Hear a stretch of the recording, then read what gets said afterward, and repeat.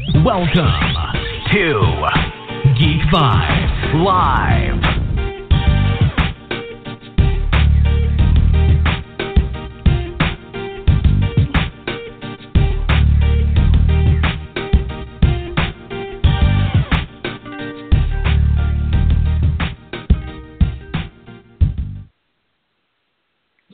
Welcome. Hey, I'm Jason Inman, and you're listening to Geek Vibes. It's geeky, and it's vibey. It's awesome. Good timing. That was hilarious. Welcome, Geek Vibes Nation. We'll try that again. Welcome, Geek Vibes Nation, to another episode of Geek Vibes Live, episode 356,000. I do not think that is right. Do not hold me to that. We have a lot to discuss, so let's not waste time. Let me introduce our panel. We'll start off with Nick. What's going on, Nick? What's up, guys? How y'all doing? The world is doing great. What's going on, Dane? Nothing much, man. We've been doing this so long with the intro, followed by a drop from someone. I just didn't think that someone would go with a different type of opening, but, Jason Inman started, he didn't start talking. I pressed the button, and then you started talking, and I was like, what the hell's going on? And then he started talking, I was like, oh, okay, never mind. But either way, we're cool as shit, so there you go. Absolutely. You guys can see we're a year in, and we're still having fun with it. What's going on, Joel? What's up? I'm ready to get sweaty. That's the kind of show we're ready to have, to where we're going to get sweaty. And last but not least, the silent assassin himself. What's going on, Kanan? I'm doing good. Hope everybody's doing good. We're in the 7th inning stretch, guys. We are almost into November, and we have 2 huge movies coming out, so we are almost there. Now, a little fun fact about Kanan and what he just said. He said 2 movies, but we all know Kanan only is eyeing 1. But let's get into the show. Let's start with trailer talk. We had some really, really, really fun trailers drop this past week.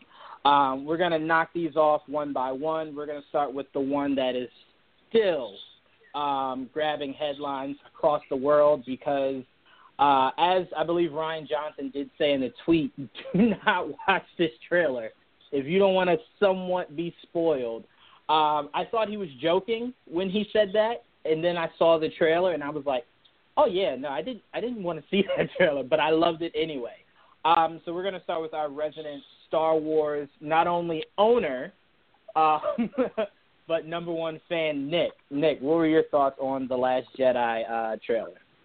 It was brilliant. It was like everything I wanted in a trailer. And as far as like the spoilery stuff, I could see because there's some dots that you can connect. But like for me, I think it was a lot of subterfuge. Like I think the way that they cleverly edited the trailer is made so that you think you're making connections that aren't really going to be made. That's just my best guess. But I loved it. I mean, the way that everything kind of coalesced that they put that trailer together with was just perfect. It made my hype level go up even more, as if that were even possible. And I can't wait to see this movie. I completely agree with you. Very rarely do trailers give me goosebumps, but I think all 3 of these trailers we're going to talk about gave me goosebumps. But Star Wars most definitely, because there was a lot of question mark scenes that popped up in this trailer where you were just like, wait, what? Wait, what? Mm-hmm. Wait, what? One of them being looked like Kylo might kill Leia, looked like Rey might go with Kylo, looked like what's his name? Supreme Snoke was like taking the soul out of Rey. Luke was terrified of Rey becoming Kylo. Like there were just so many angles of beauty that came from that trailer. Joel, what were your thoughts of The Last Jedi trailer? I thought it was very satisfying. I guess that's the best way to put it for me. I didn't know what to expect from it, and I honestly, after watching the trailer, I think I have more questions than I do answers, and that's fine with me. because I know, like you guys are just saying, like they cut that trailer to make you think one way, or at least feed onto your suspicions. Because there's always, I mean, a lot of people have been speculating that maybe Ray goes dark, and obviously Kylo probably might kill his mother and stuff like that. And that's exactly what they tease. And it doesn't mean that's exactly what's going to happen, but obviously that's the way the trailer played it off. And so I like that they played on people's suspicions just to hype it up even more. And I thought it was just a very satisfying trailer. It didn't give me too much, but also gave me just enough. So I was happy with it personally. Yeah, I mean, we talk all the time about this. We did think a lot of those scenes in the trailer might have been spliced together to make it seem like certain things were going to happen. We don't know that for a fact, but I don't think they would have spoiled it as much as it looked like some of those scenes were spoilers. I think they just, spliced some of the stuff together to make it seem like that. I think they're smart about how they're going to go about doing trailers for Star Wars and stuff like that. I mean, they spent an entire year and a half hiding everything from us. So I doubt they're going to spoil everything in the trailer. Kanan, what were your thoughts on The Last Jedi trailer? Yeah, I thought it was great. I thought it had a lot of suspense and a lot of scenes, like you said, that were, I think purposely cut to make you think one way or another. I kind of hope some of those scenes play out like that, just because I kind of want to see how far Star Wars is really gonna go with some of their storylines. Are they really gonna, maybe stretch the limits with, how dark the film can go? We thought we were going to see. I mean, I just want this movie to separate itself from Empire Strikes Back, because a lot of people said The Force Awakens was so much like A New Hope. But I thought it was great. I loved my favorite part of the trailer was seeing Captain Phasma and Finn go at it. I wanted to see Captain Phasma in a more expanded role. I didn't want to see her wasted, become the Boba Fett of the series. So yeah, I thought it was great, and with it being so close to the release of the film in December, I really think they could stop with this trailer and maybe do a couple of TV spots and that be it. I really don't think we need to see any more, because then you kind of will probably get into some spoiler territory. Yeah, I agree.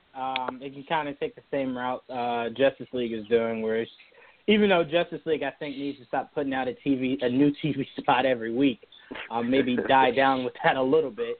But yeah, no, I completely agree with you. And one of the words you used to describe this trailer definitely stuck out: suspenseful. I was on the edge of my seat for a minute and some change that this trailer was. It was highly suspenseful. Everything you'd want this possibly last trailer to be. Dane, what were your thoughts on The Last Jedi trailer? I think you guys are all crazy. I think this trailer looked garbage. I think it looks awful. I'm not looking forward to this movie anymore. I just don't know what exactly they're trying to go for anymore with Lucas. I don't know. No, I'm just kidding. Just kidding. I was about to say I was going to do a Dane rant about this, but I'm just playing with you guys. I thought the trailer was incredible. Really makes me look forward to what's coming. I like that, all of us can feel like we're in the know, but we really still have no idea what they're going for with this movie.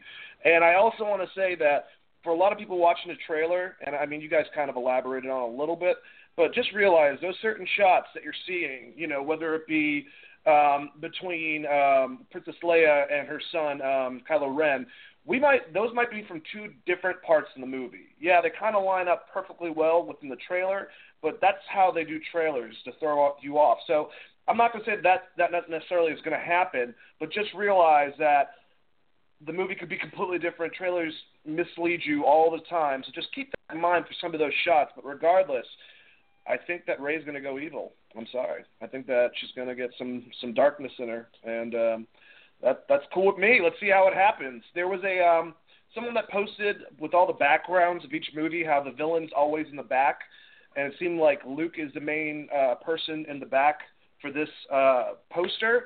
I don't know how much I believe in all that, but if they do stuff and it's not just going for trying to be different, going out of the way, I mean, to be different, and it's just a good progression of the story, kudos to them. I'm very much looking forward to seeing where this movie goes and where it goes back for the third one to end the trilogy. Yeah, no, I completely agree, and that was very important that you elaborated on that because, I mean, we all, like I said, we're talking about that. All those scenes aren't we don't think are necessarily connected per se. I will ask this one question to the panel before I pass it on. I'll start with you, Joel. After whatever the next Star Wars movie is to complete this current trilogy, would you like to see a different storyline for the next saga, or would you like to see, from whatever the fallout is of this, the next Star Wars movie that ends it, would you like to see the fallout from all that, or would you like to see a new saga going forward? Before I answer that, you're starting to sound like a robot. You might want to change your position. just throwing it out there. I did sound get better? most of it. Yeah, much better. Okay, I'm sorry. So we're just saying, so after episode 9, right, is what you're basically saying? Yeah. I like the idea of the episodic films staying within the same lineage, like it's still a Skywalker story in that regard. Because I guess that's why I feel like we have the spin-off for that to do something separate. But I mean, if they change it and they go in a different way, I guess that's fine. But for me, for it to make sense from 1 to whatever number they go to, I think it should stay connected in some capacity. You know what I mean? Yeah, I understand exactly what you mean. Nick, same question. I think you get where I'm trying to go with this. I need a Knights of the Old Republic. I'm just looking for any chance to get that in there. But what are your thoughts? Would you like a new saga, or them to continue on with Rey and Finn and Poe and Chewie or whoever? Yeah, I want to take a little break from them. Let's give it 10 years or so, and then we can do 10, 11, and 12. I don't think you necessarily have to do them, just keep going with them. I mean, obviously Rogue One was wildly successful. So, I mean, they've kind of already proven that they can make a ton of money without it being an episodic movie.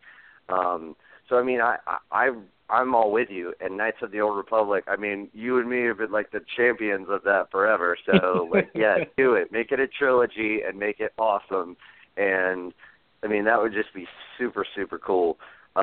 So that's kind of what I would like to see. I did just have an interesting thought, just kind of off the top of my head. If Rey and we'll call him Ben are indeed not related by any sort of blood ties, it'd be kind of interesting if they end up meeting in the middle and then they start a new lineage, start a family. I think that could be really interesting, and it would still keep it in the realm of a Skywalker story. Yeah, I don't disagree with that at all. But yeah, we have been leading the charge for Knights of the Old Republic. We desperately want that. Kanan, same question. Yeah, I don't think you have to discontinue the saga at all. Like Nick said, they were successful with Rogue One. They got the Han Solo movie coming out. They got the Obi-Wan movie coming out. I think Disney Star Wars division is going to be much like Marvel, and I think they're going to try to pump out 1 or 2 movies a year, or have one every other year. They're going to have probably Episode 10 in the in the even or the odd years, and then the even years they'll have like a spinoff, and then on those years they can have Knights of the Old Republic. So.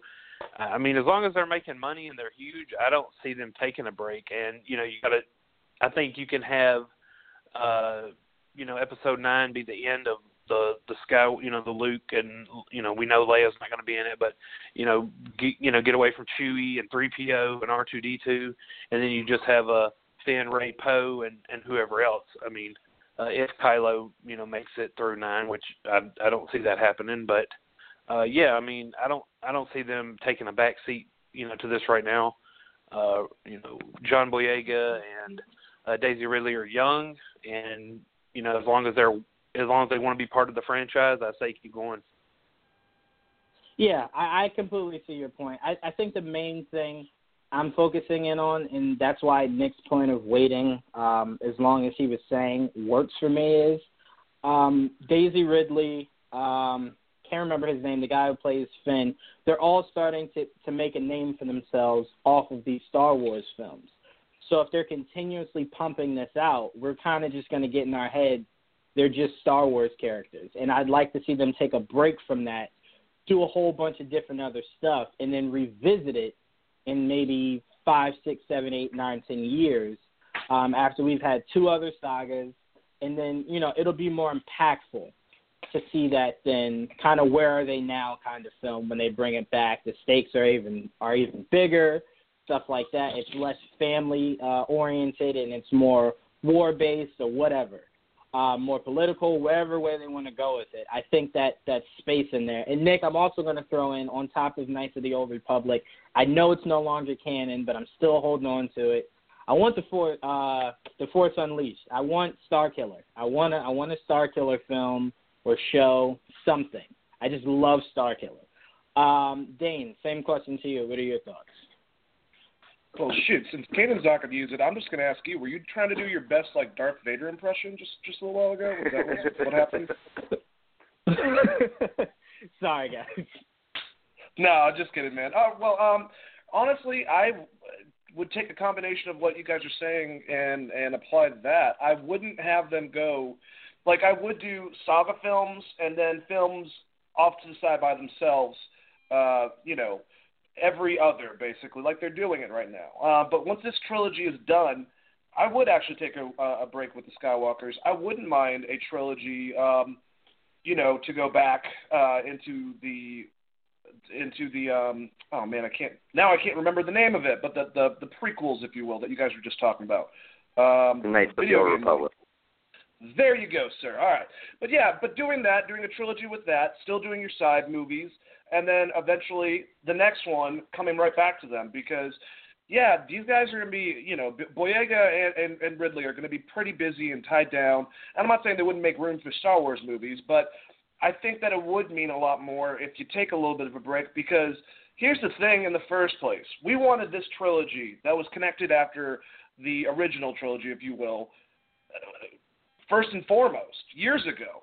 This was supposed to be where the prequels ended up being. So I wouldn't mind taking a break with the story of them, going somewhere else, exploring it, doing a trilogy there, something that has to do with the history and the canon of Star Wars itself, the main, lineage, and then doing the side stories in between and then going back to that at one point.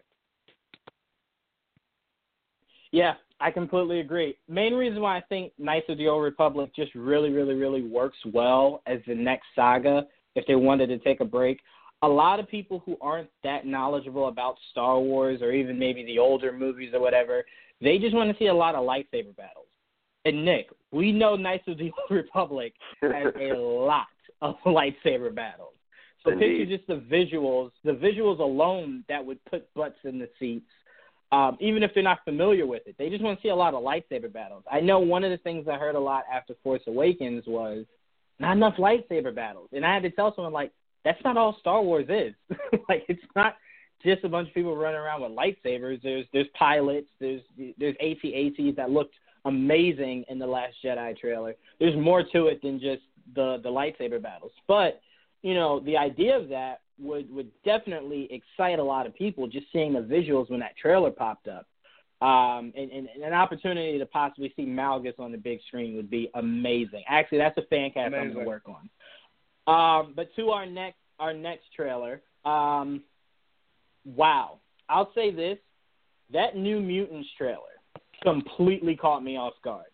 When the director said that it was going to be a horror kind of feel, I thought he meant there's going to be aspects of when they use their powers that's going to be kind of scary, kind of spooky, a lot darker than your typical X-Men film. No, he meant picture your typical horror film. That's this, just with mutants.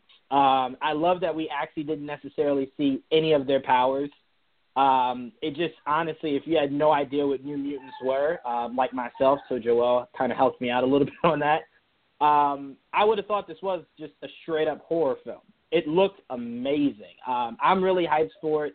Not knowing that much about the New Mutants, I'm even more excited about it, and I love how colorful this cast is and how well-talented, this cast looks also. So, Joel, I'll start with you. What were your thoughts on the New Mutants trailer? I was caught off guard because I didn't know what to expect from it. So when I actually got to sit down and watch it, I was completely taken aback because I was like, I've never seen this like from a comic book movie. Like it looks like a legit like horror movie, like from like a Blumhouse. Like that's how it looks. That's how they present it because you never see them. The only way that you know it's like connected to any type of Marvel or X-Men in general is that the fact that they mention mutants. If it wasn't for that, and if you don't know anything about New Mutants, it's basically it's just another horror movie because that's the way they made it look. And like you said, there are no powers. They don't really show you anybody's powers. It's just they just keep showing you that the horror aspect of it. And it looks like we are going to get, at least that's what they're alluding to, we're going to get the Demon Bear, something I've never thought in my entire life I'd ever actually get to see, the Demon Bear. They're going to actually put that on screen, which is insane. And I can't wait for the next trailer so they can show off a little bit more of like what their powers are, or if they want to. I mean, they don't have to, but obviously if it's an X-Men related movie, you got to show a little bit more than what they showed in this trailer. But this trailer at least showed you the tone. It gave you a tone, and it gave you New Mutants at the end. And I'm like, and I think the best part about it is that it just feels absolutely different from anything else out there, comic book related, in terms of like the big guns, like Marvel, DC. I've never seen anything like that from a Marvel, DC movie. So I'm impressed. I'm impressed with it. I like what I saw so far, and I can't wait to see what else they got to show me. Absolutely, and to a lot of people who are saying because it's Fox, they're not 100% about how they fit. Enough of that already. We have to start respecting Fox. I mean, they've only been giving us some of the best superhero movies that we've had in a while, with Logan, with Deadpool. We kind of skip Apocalypse, but Days of Future Past wasn't bad at all. So it's not like they've just been pooping out Legion on television. I'm actually a fan of the one that's on Fox now. I can't remember the name. The Gifted. Great. Yes, The Gifted. So, people have to kind of get over that, man. They have to get over just wanting to attach failure to anything Fox gives us, especially after Logan and Deadpool.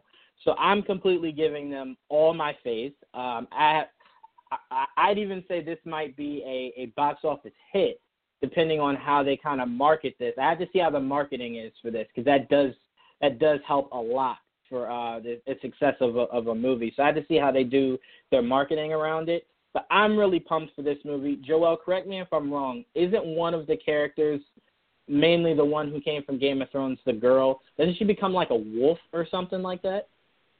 Yeah. She's like a werewolf type. She can go from like all wolf or to like half man, half wolf type of thing. Yeah. Oh, okay. Wolfsbane. Gotcha. Yeah. I Wolfbane. There we go. I was trying to remember the name. Nick, what were your thoughts of the New Mutants trailer? I thought it was interesting. I'm not a big fan of that style of horror movie. Like, it's not. And of course, like I know I'm generalizing here because I'm judging the style of a film from the trailer. But just that, that kind of popcorn horror film. Like, I like my horror films more like The Witch or The Shining, where they're like these just really, really weird, almost like just psychological breakdowns and things like that. So I'm mixed. I think and here's the key test. I don't think I would be interested in this at all if it wasn't connected to the X-Men characters. I really don't think, if this was just had nothing to do with it and I just saw this trailer and I didn't know any connection or whatever, I would just be like, whatever. But I am intrigued by it for this reason alone, and like you just mentioned, what Fox has decided will be their route going forward. And so with Deadpool, they took that risk, and then that led to Logan, which is leading to this. And I think it will be wildly successful because people love horror movies, and they love like popcorn horror movies. And if you put splash a little bit of comic book heroes in there, I think it's gonna make a ton of money on a super low budget, sort of like Deadpool. I think they got another hit up their sleeve. I just hope that, like, when I sit down and watch it, I get something like Don't Breathe. Like that's where my mind is at, like, because that wasn't necessarily my kind of horror movie, but it was just such a dang good movie. Like, I enjoyed it, So even though it wasn't necessarily up my alley, I still had to be like, props. Like, that was good. Like, I very much enjoyed that. So that's kind of what I'm hoping for. And I'm glad that Joel brought up Legion, because I think that I don't know, but I almost wonder, because Legion has a lot of horror aspects to it with the Shadow King and all that kind of stuff, which that is more my kind of horror, the parts that they intersperse in Legion. But I kind of almost wonder if, like, they were like, man, this is really good. Like, what if we just did a horror movie with X-Men? And I kind of wonder. I would like to know the backstory of all that, how all that came together, because I bet it would be pretty interesting to piece all that together and how one thing affected the other, going back to Deadpool.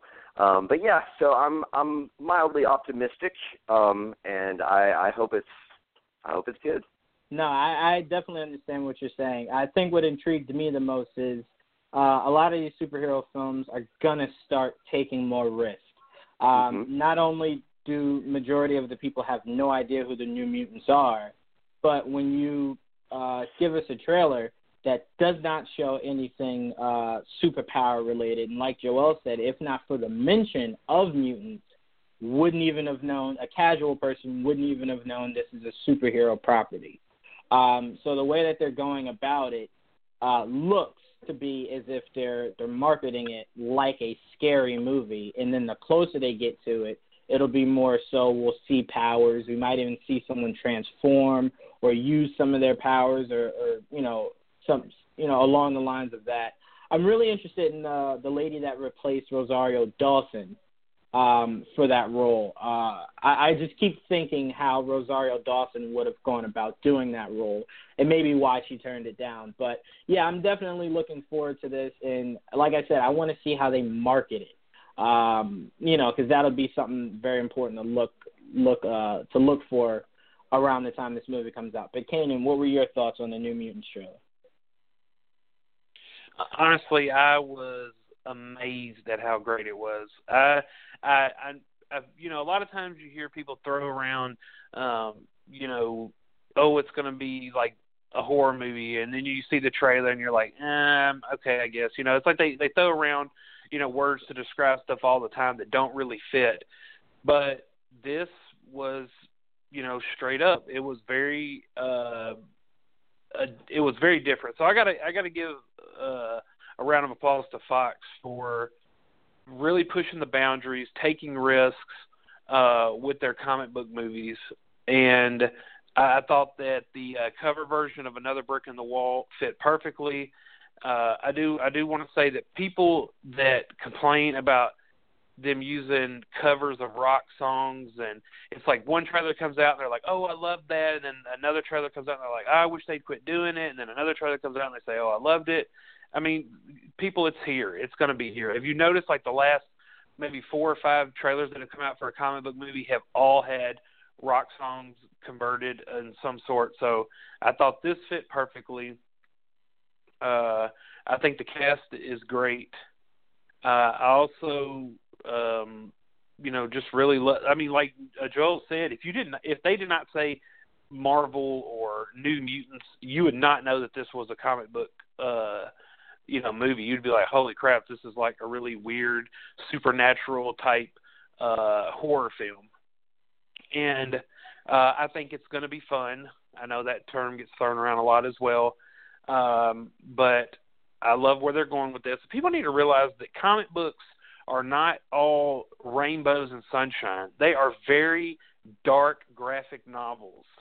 So don't be surprised if you start to see more dark films, and don't go out and say, oh, it needs to be brightened up or it needs to be fun. I can go to a horror film and have a great time. I saw it. It was fun. It was fabulous. So, I want more risks. I want, if it's a dark film, it needs to be dark. Don't try to throw in color. And that's another thing I want to say real quick, is this film needs to stay with the tone of that trailer. Suicide Squad had a very dark tone in its first trailer, and I think if they'd have stuck with that, yes, it would have people probably would have complained like they did with the original. But I mean, if you're going to commit to something, commit to it and go down with the ship if it goes down. So I don't want this movie on the next trailer to be a bunch of kids having jokes and the hallway scene where it was super dark and there were ghosts coming out of the wall. I don't want the light turned on and to be bright as hell. Just stick with it. I want this movie to be edgy, just like Deadpool, just like Logan, and you can still have a great time. But I loved it, and I'm super intrigued to see this film. Absolutely, and shout out to Kanan for bringing the word fabulous into this superhero conversation. I was curious if someone would be able to work that into it, and Kanan knocked it out of the park. Dane, what are your thoughts on the New Mutants trailer? I'm pretty amazed, just like the studio audience, actually. No, I do want to say about the music part of what you were saying, Kanan, at least for me, and I'm sure you agree to an extent. It's all in which I just don't understand. I like it when they use some classic rock songs or some songs that are known to be like sped up and aggressive and stuff like that. But when they put like a techno slowed down version of it, sometimes it's just bogging. It's like, what was the point of even using that song? But maybe that's me for being an extreme music enthusiast. But I can see why some people complain. Some people just complain too much just in general. I mean, that's the difference. But I did agree with you on a lot of aspects that I think this movie looks really interesting. The way that they're doing it, the way that they're marketing it as a horror movie, like you guys said, you wouldn't be able to know that without the little Marvel thing coming up and then, preceding that. So I will agree with Nick, though, to an extent that it does look a little generic. I do agree with you, Kane, that I hope that they keep on going with like a dark, I hope this is not all a bunch of bullshit and this movie's much more brighter that it's putting off. If you guys know the New Mutants, Bill Sienkiewicz was the writer and artist for that, and his art was dark. It was horror style. I said to the guys beforehand, but he did Moon Knight, he did Elektra for a long time, and his art was always like that. It was very, very dark and scary. So if they channel the storyline, which is darker and scary than most X-Men characters, obviously, mostly due to magic, and the style, cinematography with Bill Sienkiewicz's art, I think it's going to be great. I'm just more worried about Josh Boone. I mean, I heard Stuck in Love's a good movie. It was an indie romance comedy. His second movie was A Fault in Our Stars, which I actually heard was a really good movie out of those crappy adapted by, book that you read every night and cry or whatever. But I heard it was actually a good adaptation. Shailene Woodley is a great actress and had the guy from, the race movie where, it doesn't matter. But the New Mutants looks good. It's just your director overall, more so than the trailer, more so than anything else, makes me a little bit worried. But if they keep on going with this concept, I think that they will be fine and they'll give us good product. And, hey, this is Fox just showing you that, they're trying different things. And I like that because Fox were, regardless how you feel, Fox were the innovators when it came to making the shared universe, and now they were the innovators of making movies kind of stand for themselves because of Deadpool and Logan, that now Marvel and DC are taking cue from that. So I think that's pretty cool with a lot of, crap that they've made with Fantastic Four and some of the X-Men movies, that they're still staying on top as far as being the guys pushing the envelope a little bit. So. Yeah, and I would like to just quickly add that I feel like this is like the one thing that we have in reference to be worried about is Fantastic Four, because that was supposed to be, a darker film and everything else. But I think they picked a much better property to do the style that they're wanting to do. And that is so key because Fantastic Four just doesn't really fit that style. You're right. Yeah. You're absolutely right. That's a really good point. New Mutants in general is a comic book that does do a lot of horror. And the Demon Bear. That's it. Just think Demon Bear. If you read that storyline and the fact that Magic's on the team and her thing with the demon world and all that, there's a lot there that you can work with. So they fit. Yeah. That tone. definitely. So I'll pose this question to the panel before we move on to Stranger Things Season 2 trailer. If New Mutants does really well in the box office, paired up with, how well we assume Deadpool will do, maybe not as much as the first one, but it'll definitely have huge box office success to pair along with Legion and The Gifted. If New Mutants does what it should do, can we start to put Fox in that conversation of getting out of the light of the negative properties that they've done, and we can start respecting them for the great work that they've done? Or will that cloud always hang over Fox? Or does it not really matter? Nick, I'll start with you. I mean, I would say this. I've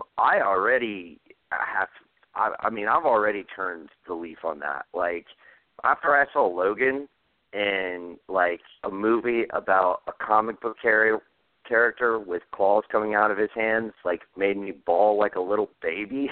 Like, yeah, I mean, you won. Like, and you know what? Y'all know I like every single MCU movie, even Iron Man 3. I like them all. They're all good quality fun films. But none of them come even close to Logan, in my opinion. So yeah, Fox is hit or miss, but when they hit, they really hit. They're the Aaron Judge of all of this, of these films.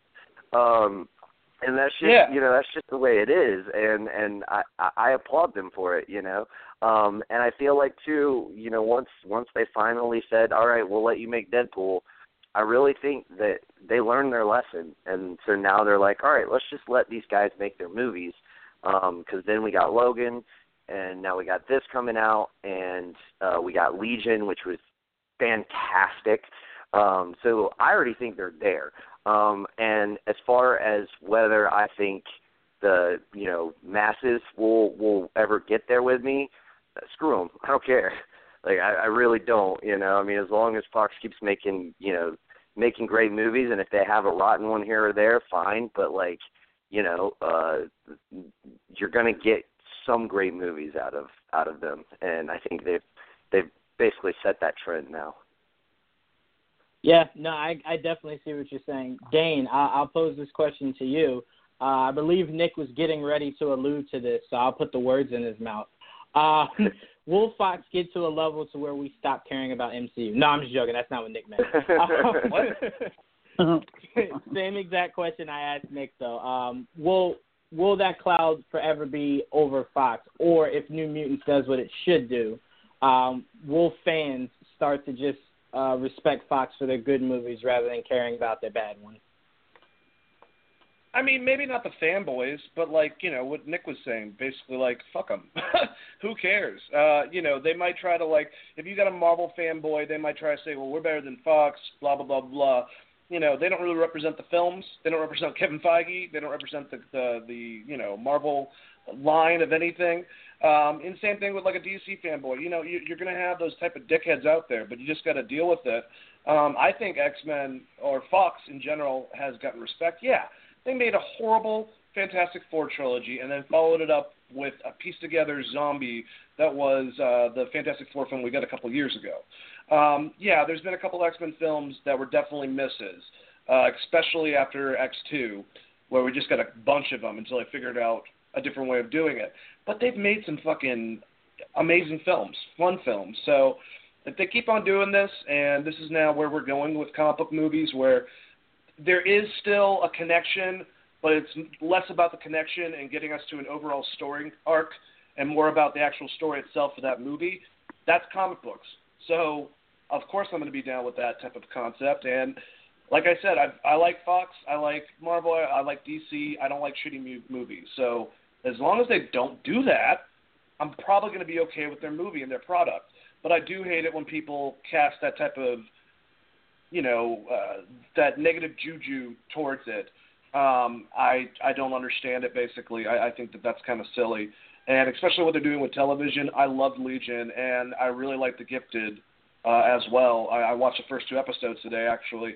And it reminded me of the animated series, but obviously done in the television show format. So, hey, just make good comic book stuff, and we'll talk about later on a little bit more about David Fincher related comments and stuff like that. I want to take out the concept of trying to make a comic book movie all about what's going on in the future, and if that's what they're doing, kudos to them, whoever's making it.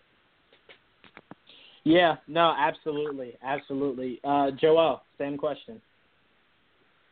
I kind of got lost in where Dane went, and so like the question got convoluted for me. Like, what was the original question? I'll repeat the question.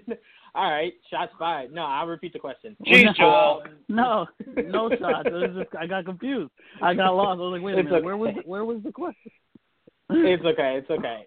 With the success of The Gifted, the wild success of Legion, Logan, Deadpool, yeah. I remember. If the New Mutants does what it's supposed to do, can that dark cloud kind of just be lifted from the name of Fox, and we just respect them for the great work that they've given us? I mean, before I pass it to you, let's not forget, Fox is the only property that's ever introduced time, not understood what the time logic is, and then completely confused us, and then somehow we still got Deadpool out of that, and Logan.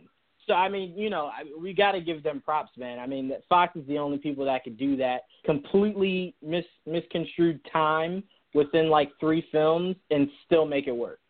So, I mean, we have to give them kudos for that. But, I mean, Joel, what are your thoughts? Yeah, I agree. I agree with everyone. I think they're already there. I think they've already made strides for respectability's sake. Because it's true, there's a lot of fanboys that still think back on X-Men Origins Wolverine and The Last Stand, and even Apocalypse, which is more recent, and they kind of look at the negatives. But there's just been so much positive. I'm like, that's why I keep telling them, everybody, they're on a roll right now. Fox is on a big roll, and you got to run with it. And they've already, I've already given them the benefit of the doubt based on what they've given me recently, and it's just all been quality with Deadpool and Logan and Legion and The Gifted. And New Mutants, or the trailer at least, looks really good. From what I've seen of Deadpool 2, which just recently wrapped, that looks so good. So all on that, just on that, I'm going to give it the benefit of the doubt, and I think they're already on their way to making themselves a respectable name. And at least when you hear the name Fox, you're like, oh, they're pretty good. As where like maybe just 2 years ago, they were like, Fox, they just fuck ups, and that's changing. If it hasn't changed already, it's definitely changing. Vastly. Maybe one day they could give us a respectable Fantastic Four. Maybe not even good, just respectable. Something we can go. Yeah. Something we can go. Yeah. Something that we can just go. Wasn't horrible. Even better. But wasn't horrible. Kanan, what are your thoughts? I forgot what the question was because Joel's babbling. It just kind of messed. No, I'm just joking. No, you know it was good, baby. No, seriously. He just needs some caffeine.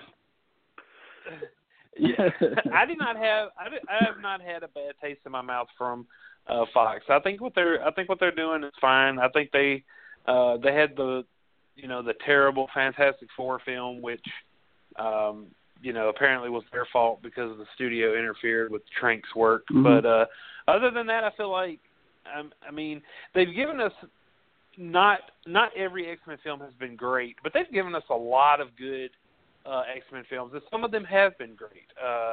Deadpool was really good. Logan is great. Logan is one of the best comic book movies, ever made. So, if you were to, try to judge, Fox based on, its body of work, I'd say that they've definitely hit more home runs than they have struck out. The Gifted is, I watched the 2 episodes when I was first watching. I was kind of like, some of this acting, but it's gotten really good. It's picked up. I'm hoping that the rest of the season will, finish strong. And Legion, is huge. That's one of FX's best shows right now, and people are anticipating season 2 for that. So I don't think that New Mutants has to be a hit for us. I think they're taking a risk with it, and if it fails, then they're kind of just like, all right, well, then they can go back to the drawing board. I think what will be the true test is how Dark Phoenix does. If Apocalypse wasn't well received, so if Dark Phoenix comes out and not well received, then maybe they need to kind of look at where they go with their actual X-Men franchise. But I think Fox has got a sturdy resume, so I don't see any reason to think that they haven't done well so far. Yeah, I hear what you're saying. I did want to debate you on a few things, but that's a conversation for a different day. Let's get into our next and final trailer of the crazy trailers that dropped in this past week. We got a new look at Stranger Things Season 2. Looks even more fun than last season was. We have a few new characters. 11 somehow has a perm. Looks great. Looks insane. More monsters. Will is freaking out. We see the team crowd up in this room with weapons. And the one kid still has that slingshot. The show looks amazing. The visuals still look really cool. The story still looks like, they're still giving their all to a good story rather than just giving us a crap load of visuals.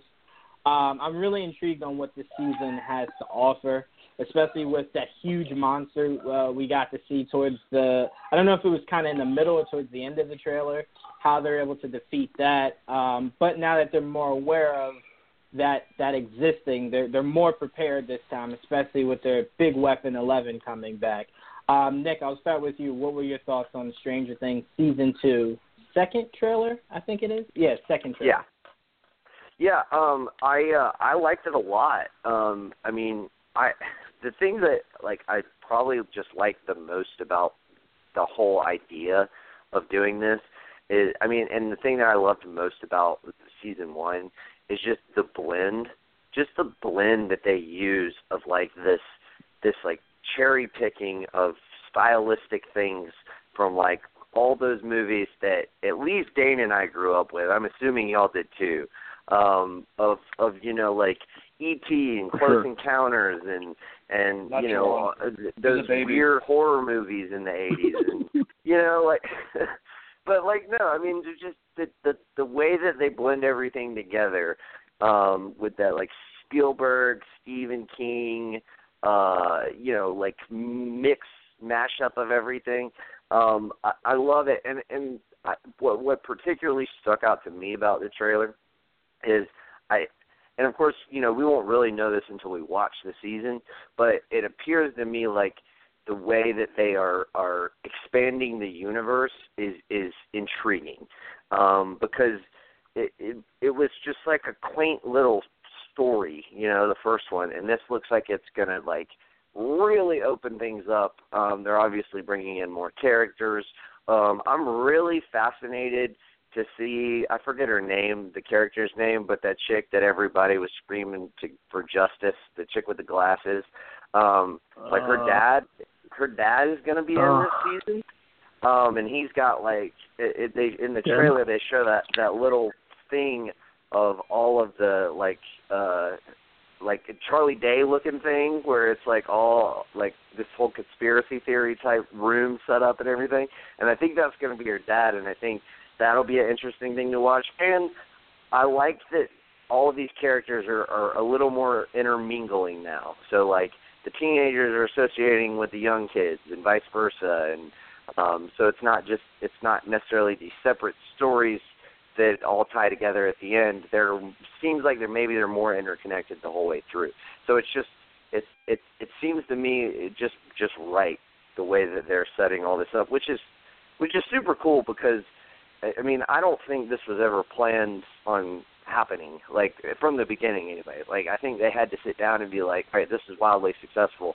How do we continue it? And it looks like they're doing it total justice and doing the perfect kind of continuation that you want to see, and really a sequel, because that first season just plays out like a really long movie, more so than even the Marvel Netflix stuff or any of that. It really plays out just like a really long 80s movie. So it seems like the sequel is going to be a little bigger, a little more expansive, and it's going to expand on the universe, and I can't wait. I'm thoroughly enthralled with this universe. No, I completely agree, and I find it very offensive that the entire campaign for everyone to not forget Barb, and you made it your mission to forget Barb. I find that a little offensive, but I'll let that slide, Nick. Her name is Barb, though. I'll let it slide this time, but her name's Barb. Don't forget Barb, okay? No. Dane, what are your thoughts of Stranger Things Season 2? I think this might be the final trailer because it comes out this month. So, yeah, final trailer. Well, Lisa was on mute because you guys didn't hear me sobbing. I completely agree with you. Hashtag Barb Lives is amazing and needs to come back to Stranger Things. I know it's a long one, but don't worry about it. We can get Barb back on the show. I can't believe everyone forgot about Barb. Forgot about Barb. That sounds like a great comment. Never mind. Anyways, getting on the trailer itself, I thought it was a really good trailer. I can't wait for the second season. It seems like Will is now messing with forces the size of Cthulhu, or something that, you know, Bray Wyatt would like in the Upside Down. Giant monsters, people. So I just hope that this one's going to be as good. I hope that they go with something. I just hope it doesn't suck, basically. I mean, the reason why I say that is because I really thought that the first season should have been self-contained. So even though this trailer made me very excited about it, I just hope it's not a waste of time as far as a story, you know, progressing from the original one. But if it does some different things and gets me intrigued, just like the first one did, cool. I just hope that they don't think having bigger monsters and bigger means a better story. But I'm sure it's going to be fun. I don't know. I love you, Barb. Yeah, absolutely. Hashtag nowadays everybody want to talk like they forgot about Barb. Anyway, no, I completely agree with you, Dane. Longest hashtag. What worried me, the longest hashtag. What worried me a little bit was the idea of, you know, how much pressure is on the Duffer Brothers, because the first season was kind of under the radar. Like it wasn't overly hyped because not that many people, you know, paid that much attention to it. It was word of mouth that got Stranger Things kind of just like in a whole nother gear. So it's a lot of pressure to not only match it, but do better than the first season. And like I said, the first season caught a lot of people off guard. I didn't watch it until like 3 months after, you know, because so many people kept telling me to watch it. So I finally did, and I loved the first season. So, I mean, I'm not necessarily going to put that on the show. It looks like it's going to be really good, but I can completely understand where you're coming from, Dane. It's very difficult to kind of maintain the hype and all the good things that made up the success of the first season and kind of try to duplicate that for the second season. So I do hope with you that more aliens doesn't mean less story. I hope more aliens means just as much story. So I completely see your point on that. But, Joel, what were your thoughts on the Stranger Things trailer? As a fan of the first season, I was impressed with the second season trailer. Looks like they got a bigger budget because there's some crazy stuff in that trailer that I'm like, that could not be very that had to be expensive. There's no way that was not some type of expensive. But because of how successful the first season was, they might have gotten a bigger push to get things in that they probably couldn't get in the first season. I think what I really loved about the first season was the tone was very, like you guys are saying, it's very 80s. It had a very E.T. meets Goonies type of feel to it. And the music, I think the intro music alone is what really sold me. I'm like, I think I'm going to like this show. And like after the second episode, I was kind of in already, and I was kind of sad when it was over because it was so short. But yeah, season 2 trailer looks crazy. I love the Ghostbusters costumes on them because I remember back when I was a young kid and wanting to be a Ghostbuster, so I got a little flashback there. So I love it, and I can't wait to see how it goes. And it's coming soon, so I'm excited. Yes, Joel, you did not need to remind us that you're 50. Anyway, Kanan, what were your thoughts on the Stranger Things Season 2 trailer? Well, I just want to steal the line from Samuel L. Jackson and say that I'm glad Barb's dead, and I hope she burns in hell. So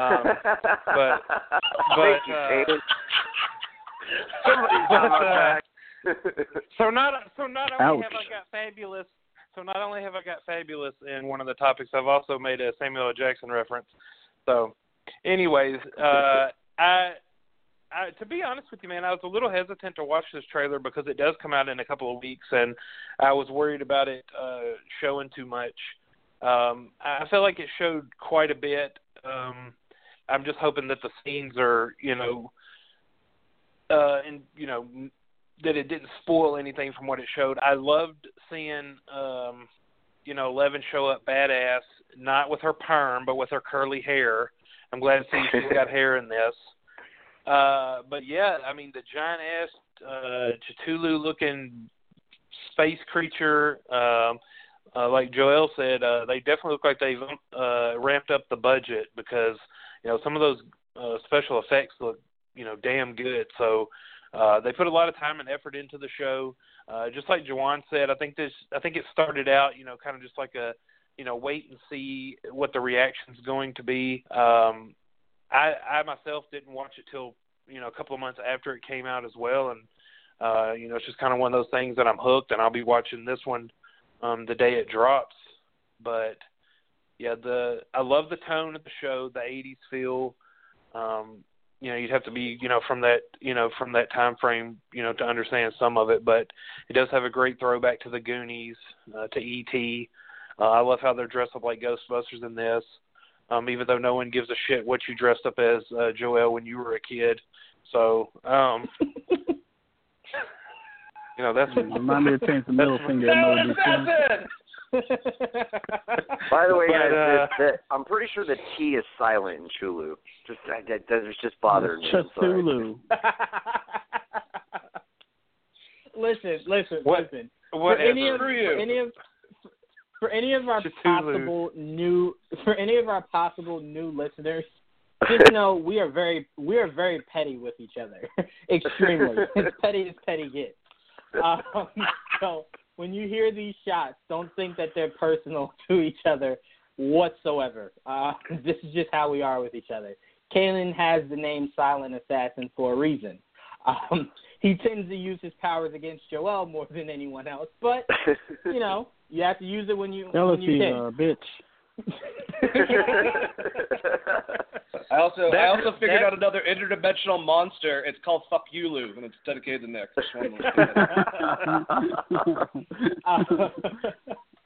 So I guess we're all excited for Stranger Things is what we got out of that. Kanan's very aware of the term fabulous in Samuel Jackson quote. So that's what we got out of our first segment of Trailer Talk.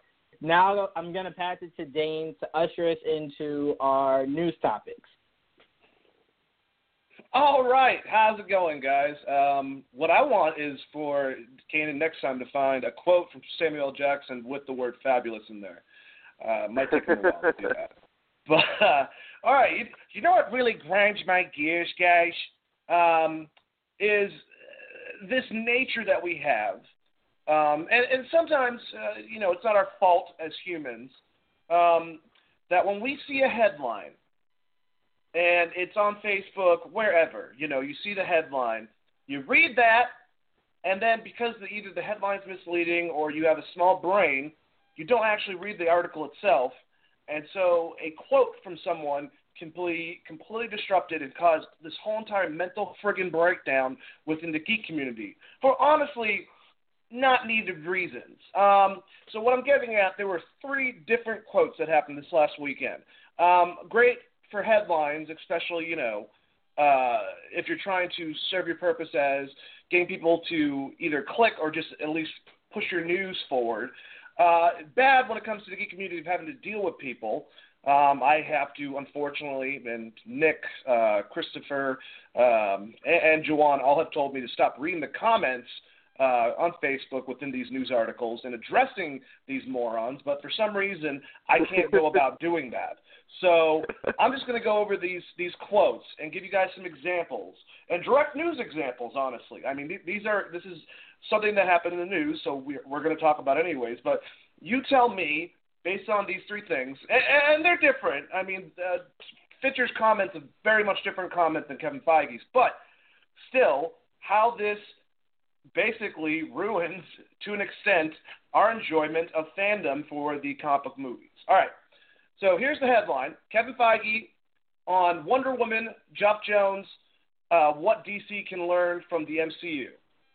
And the quote is, that's the headline. So if you read that, you're probably going to say, like, damn it, Kevin Feige, you've been saying stuff about my MCU, and I am actually waving my fist right now. I don't know why I'm doing that. I'm by myself in my room. But here's the actual quote, if you were to read the article. I don't know. I'm not one to bestow advice onto others. I think you can look at what they did with Wonder Woman, and they figured it out. I've got great confidence in Geoff Johns over there, and now Joss Whedon helping them out. That just makes me excited as a fan to see what's next. Now in this, Kevin Feige is actually praising DC. He's actually good friends with Johns. Both of them worked underneath Richard Donner. They're both, they're his right two-hand mans. I don't think that made any sense. But basically, he's saying, like he said many a times, he wants DC to do well. Really what it comes down to is as long as comic book movies are popular, it doesn't matter who's making them. It's going to make more of the general public want to go see your movie. All right, we'll move on to another one. Here is the title. Jared Leto on involvement in Suicide Squad 2. We'll see if it happens. All right, so here's a quote. A lot of moving parts. We'll see what happens. I think Gavin is incredibly talented. He seems to be perfect director for Suicide Squad 2. I think he's a really gifted filmmaker, and I really love his work. From this, it basically makes it look like Jared Leto's kind of throwing shade. But if you actually read it, he's basically saying, he's got a lot going on. They haven't finalized anything. He might be playing dumb, for all we know. But he actually gives praise to Gavin and saying that he thinks that he's a perfect director for this. People don't read that. They go friggin' ape shit. The last one. David Fincher was kind of throwing shade at Marvel Studios, but Gone Girl director David Fincher throws shade at Marvel Studios and Hollywood, praises Netflix. Quote, look, there's a large talent pool of people who don't feel that there's much for them in terms of substance working for Marvel, and I think that we can make a playground for them that is thoughtful, adult, interesting, complex, challenging stories, and figure out ways to pull them into it. There's a chance at something that isn't lassoed or hogtied by 3 acts, and there's something else that doesn't have to be 22-minute, half-hour, or have a cliffhanger. I think it's a very exciting time for me on what's going on with Netflix. So basically comparing Marvel with Netflix, obviously Fincher doesn't know a lot about comic book films. He's one of those directors that kind of doesn't like them, especially with the Lasso comment and being Marvel. But whatever, what have you. I'm gonna after talking way too much, and I know I did, I'm gonna pass this to Nick and ask you the question, Nick. Should people start reading more, basically? Yes, people should definitely start reading more. One of my favorite memes in the world is the one that kind of talks about how we'll have if you were to time travel, you would say we have this device in our hands that has access to all the information that's in the world that's known, and we use it to, send emojis and GIFs and, just for random shit, obviously, I'm butchering the meme, but it's out there. Go look for it. But, no, that's so true. I can't stand it when people either post things or share things or comment on things and they don't even know the whole story. If the headline catches you, at least do yourself a service of reading it if it's not clear. And especially when there is a question mark at the end. That's how they get you. They phrase it in the way you read it, because you start reading before you even get to the end, and you see there's a question mark, but the way they write it is it's almost as if it was a statement, not a question. And people do that all the time, and then it's almost like because they started reading it as a statement, they didn't get to the end and see the question mark and then go back and read it as a question, Yeah, it drives me absolutely bonkers. I'm right there with you. I think, honestly, I haven't read any of those articles, but I have seen all of the taglines, if you will, for those articles that you brought up. But I just know now, it's not important to like it. It's all clickbait. It really is just all clickbait, and they get a reaction from people. But yeah, it does drive me crazy. Not as much as it does you, but it does get under my skin a little bit. And let me just praise Joel here for a second, since he's had shit talked about him twice on this fucking episode. When Joel posts things, and he always posts with the right information. He'll write it in, and then you get the tagline and everything else underneath, and it's like, man, Joel always saving me that click. I appreciate that, Nick. Mm-hmm. I feel like that's throwing shade on me and you, Juwan, but whatever. Nick is obviously one of our favorites tonight with all his comments, but whatever. No, but I agreed with you. I agreed with you son of a bitch. I do get a little bit of tension about it. Here's my biggest thing, is that this is just a good example, maybe not exactly related to this. I will post an article. Say it's a picture of Stone Cold Steve Austin and CM Punk. I know that this is going to confuse the hell out of you, Nick, but just bear with us. And the picture we said 7-inning stretch and Aaron Judge today, so go ahead. Sorry. Okay, well, yeah, tomato tamale. So basically, the quote on the friggin' title might even say a comment that Stone Cold said about CM Punk. And some moron will comment on there, just look at the friggin' picture, go, ooh, bright picture, and go, Stone Cold Steve Austin would win. That type of shit, for whatever it is, even as little as that, annoys the crap out of me. Anyways, oy veg. Joel, how do you feel about all this? Do you feel verklempt? I am very verklempt because it happens all the time. We post links so they can have a source. So they because if we post it without it, people complain that they're like, who's your source? Where are you getting your information from? So we give it to them, but they don't read it. So what's the point of putting the source if you're not going to read the information? So that's just how things are on our page. That's just how it works. So that's why I try to clarify as much as I can on the headline. And then below it, there's a link so you can actually read what I was trying to say. But that's the problem. A lot of people don't want to read. They just want to read what the highlighted part. And then a lot of the times, the people that write those headlines, those articles, it's clickbait. It's so you can read it because they want to write something outlandish so that you have to read it because, that's ridiculous. You read it, and it's not really that ridiculous because it's the way they worded it. That's just how it is. That's how most of these places work. So I understand that, but the problem is people just don't read in general, and it's something that they should do if they really want the information. Don't comment if you haven't read the article. That's usually how I work. I read everything. So if you're gonna comment below, at least tell me you read what we were talking about. If not, don't why bother? Mostly, that's just how I feel about it. It's annoying. I get it. Trust me. Yeah, Juwan, how do you feel about all this? I completely agree with everyone. I did have a comparison I wanted to bring up that Dane wouldn't get, but Joel and Nick would, with the Kevin Feige story that you started it off with, where he was kind of alluding to he doesn't really give that much, kind of insight on how to go about things. Like, he doesn't give that much advice. All I took from that was when they asked LeBron James about Kyrie, he was like, I ain't teaching shit. That's all I heard when you were reading that. So where it's just like, I'm not giving him any of my recipes. Like, nah, he's on his own. But yeah, no, I completely agree with you. People don't read. I know the page is one of the main reasons why I don't investigate and or drop scoops anymore. I would, and then they would question it, and then I'd put the link, and then they would not read the link and still question it. So then it was one of those things, or I would post a link, and then that's when they would believe it. So, I mean, like Joel said, it's a lose-lose always. They're just quick to respond to something. I mean, it's the equivalent, Dane, to you'll post something about wrestling, and then someone will go, well, wrestling's fake. What does that have to do with who would win in this match? Like, that has nothing to do with anything. Did you even read what it said? And you know what I'm saying? So a lot of people, they're very lazy. They enjoy confrontation over the keyboard. So instead of reading and being aware, they just much rather start arguing.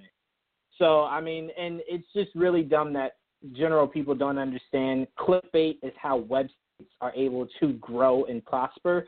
They need you to then click on the link and then read it for yourself, but they need something that'll lure you into reading that link. So that's what clickbait is. So, I mean, once people start to realize that, it'll kind of make what we do a lot easier, but that day will never come. So, yeah, you know, clickbait's pretty bad because if you're not going to even read it, you might share it, and then there's 20 people that are going to friggin' read it. Probably more than that. Kanan, have you found that friggin' quote from Samuel Jackson with the word fabulous in it yet? No, I have not, but I will continue to look for it. Damn it! I think I've used up my references today, so I'll have to wait and save that for the next show. That's fine. I don't know well, how do you to be feel saying about fabulous this? twice. Clickbait is the death of journalism. I mean, they're like the journalists nowadays are just jokes. They're absolute jokes. There's no sense of pride or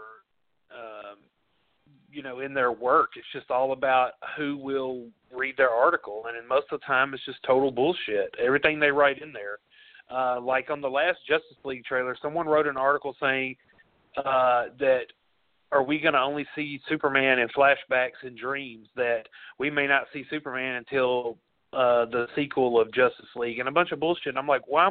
You just wrote that to piss a bunch of people off and to get people to click your shitty link and read it. So that's why I love this Twitter page called Film Clickbait. They go and they read all these articles and they post it right there on their Twitter feed, and you ain't even got to click on the link. So it's, that's all they're doing. It's just constant, it's just fueling the fire. People are seeing the headline, Kevin Feige says this about DC, and of course, without even clicking the link, everybody's like, man, screw Marvel and screw DC. It's just like causing a war instead of actually clicking it and seeing that he's praising DC. And, it's just, they know what they're doing. And that's why journalism is just dead. It's just absolutely dead. It's trash. That's all they care about is bringing their site's numbers up. And a lot of times it's by a bunch of people that aren't even getting paid. It's not true journalists. It's just by people that are, freelance, and that's all they care about is their editors like, hey, let's try to get this article out and boost the numbers for the site, because that's all they care about. They don't care about the journalists actually doing a great job and putting out a really good article piece. They're just more worried about, we got 10,000 visits on our site today, but you just threw away your entire career and your integrity by writing this totally bullshit article that no one's going to take seriously. Yeah, I completely agree with you. Yeah, no, that's a great point. But honestly, we do have to keep in mind though, this new generation doesn't like to read, so they'd much rather someone give them a very small quote from it, and then they're able to just run with that, and cause all kinds of trouble with just a few sentences, rather than actually investigating. So that's why they're able to get away with all the clickbait that they do. Most people don't like to read, as we have seen on the page. But yeah, no, I completely agree with you, Dane. It's definitely going to be weird going forward because it's not going to stop. So now we have to just kind of figure out how to get around not stressing ourselves out by the stupidity of others. But, we'll digress. Anyway, let's get into some more Dane Smash. Anyway, a great segue. That's why Dane Rance is coming back, to put you guys in your place, because you're idiots. That's why Dane Rance has to come back. But some more news. We're going to kind of group these Fox topics together so we can kind of get to get all these topics in. So what I'm going to do is I'm going to bunch together a bunch of these Fox news topics, and I'm going to pass it to the panel for you guys to tell me what out of the three things that I give you stood out to you the most. So Deadpool 2 and X-Men Dark Phoenix both have officially wrapped. Gambit gets a working title. I believe it's called Chess, right, Joel? Yep. And it's also eyeing a Valentine's Day release, right? Yeah, around there. All right, boom, 2 for 2. All right, so then I'll start with you, Joel. Perfect, great segue. Out of those three things, what stands out to you the most, and what are you most looking forward to out of the three of those? I think we're all looking forward to the same thing. Deadpool 2, they finished, and then Ryan Reynolds left us some pictures for us to look at on his way out. Now that I guess we're going into post-production, so I'm really excited. That's probably one of the most anticipated movies I got for next year is Deadpool 2, because I was a huge fan of the first one, of course, but we're going to finally get to see Cable live action for the first time, and Domino and whoever else they got in the movie that they haven't told us, because we don't really know much about the movie aside from the fact that Cable, Domino, and Deadpool are in it, and obviously Cable. Colossus is coming back and all that. But aside from that, we don't know much about this movie, so I really can't wait for the first trailer, and which has to be coming probably early next year at some point. So that I'm really excited about. X-Men Dark Phoenix, that was pretty quick. It kind of surprised me that they finished already. I'm like, that was fast. But I don't know. Dark Phoenix is probably my biggest question mark for next year when it comes to these movies, because I just don't know what to expect. I want to be excited, and I am excited, because if they're going to do Shi'ar, I'm super excited. But at the same time, I don't know what to expect, because obviously we still have a little bit of a bad taste from our mouth from Apocalypse. It wasn't the best. I enjoyed it for what it was, but it wasn't the best. And I wasn't sure where this movie's going. So Dark Phoenix kind of scares me, but I still am looking forward to it, and I think it's at the end of the year anyway, so it still has time. And I guess post-production is a great idea for it to do whatever they got to do with the CGI and whatever extra filming they have to do later on. Gambit, I'm excited because this is the closest I think we ever gotten anything with Gambit. So we heard about the director, Gore Verbinski, and it has a working title. Usually when it gets a working title, you know there's progress. And then not long after, we got the date. So, yeah. It's coming into the early 2019, February, I forget the exact date, but yeah, around Valentine's Day, and I'm excited for Gambit. I've been excited for a while. I know a lot of people were down on it, but he's one of my favorite X-Men, so go Gambit. I can't wait for what Fox has in store, so I'm really excited. Yeah, no, I can completely understand that. And speaking of Deadpool 2 and the hype around that, all I can say right now is tune in to Zazie Beetz. I believe that's how you pronounce her name. I could be saying that completely wrong. I think you're right. On an episode of Geek Vibes Live Interview Edition. So just stay tuned for that. But I'll pass it to you, Nick. Out of the three things, what stood out to you the most? What are you most looking forward to? The one thing that actually stood out to me the most, I mean, obviously I'm excited for Deadpool 2, but, that's been building up for quite some time now. We've talked about it a lot. The thing that stood out to me the most was the near Valentine's Day release date for the Gambit movie, and I kind of hope that means we're going to get Rogue. We're going to get Rogue in there, because Rogue and Gambit is one of the most fascinating relationships. I think you got to give the coup de grace to Cyclops and Jean Grey, but close second to me is Gambit and Rogue, and I really hope we get Rogue in this movie. I don't think we're gonna get Rogue because I feel like there would be so much news around it that it would be impossible for them to hide. But if it's a Valentine's Day release, maybe we get a little something like Deadpool and we get Rogue in there. Maybe not as a big part, but something to allude to that relationship, because that is one of the best relationships in the X-Men universe, and I really want to see it. I really want to see Rogue done right. They've got all of their different timelines and everything. I want to see Mississippi Southern Belle Rogue with Creole, Baton Rouge, Gambit, and let's get it right. Let's do it all.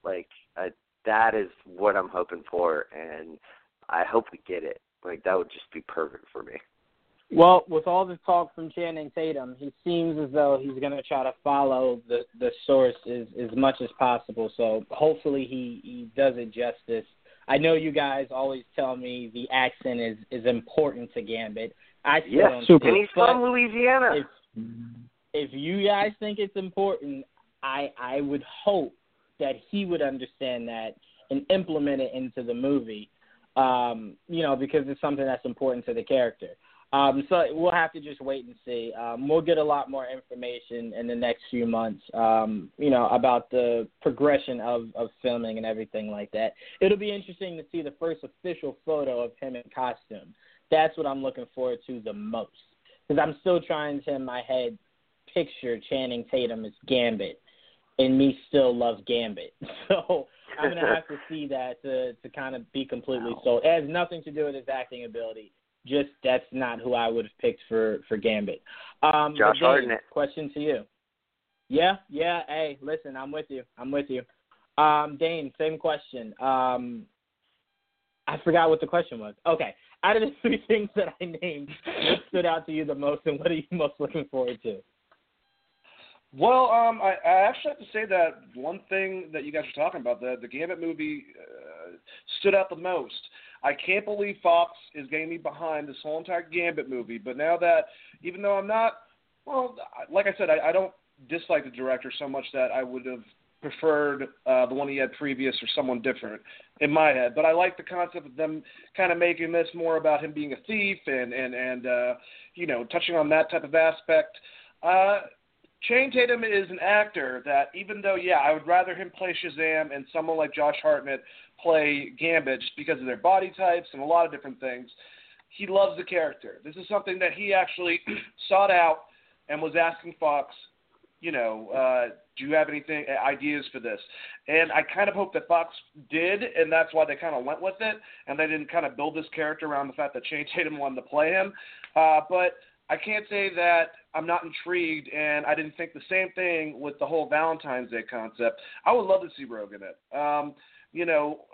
Like we've been talking about with Fox, they're kind of ignoring certain things as far as continuity. If we didn't, if we weren't supposed to ignore them, remember Gambit was in the 70s, played by Taylor Kitsch in the first Wolverine movie. So he wouldn't be around the same timeline regardless. I say screw it. Have a girl play Rogue and go from there. It's funny because she's actually British, but Lauren Cohan, just because she did such a great job of Maggie, she's always kind of like had that in my head when I watch Walking Dead, because I don't anymore because it just turned to crap. Sorry if you do. That would be terrific. But a southern, someone with a thick accent would be preferred, but she does have a good look for her, and I think she would get butts in the seat along with Channing Tatum.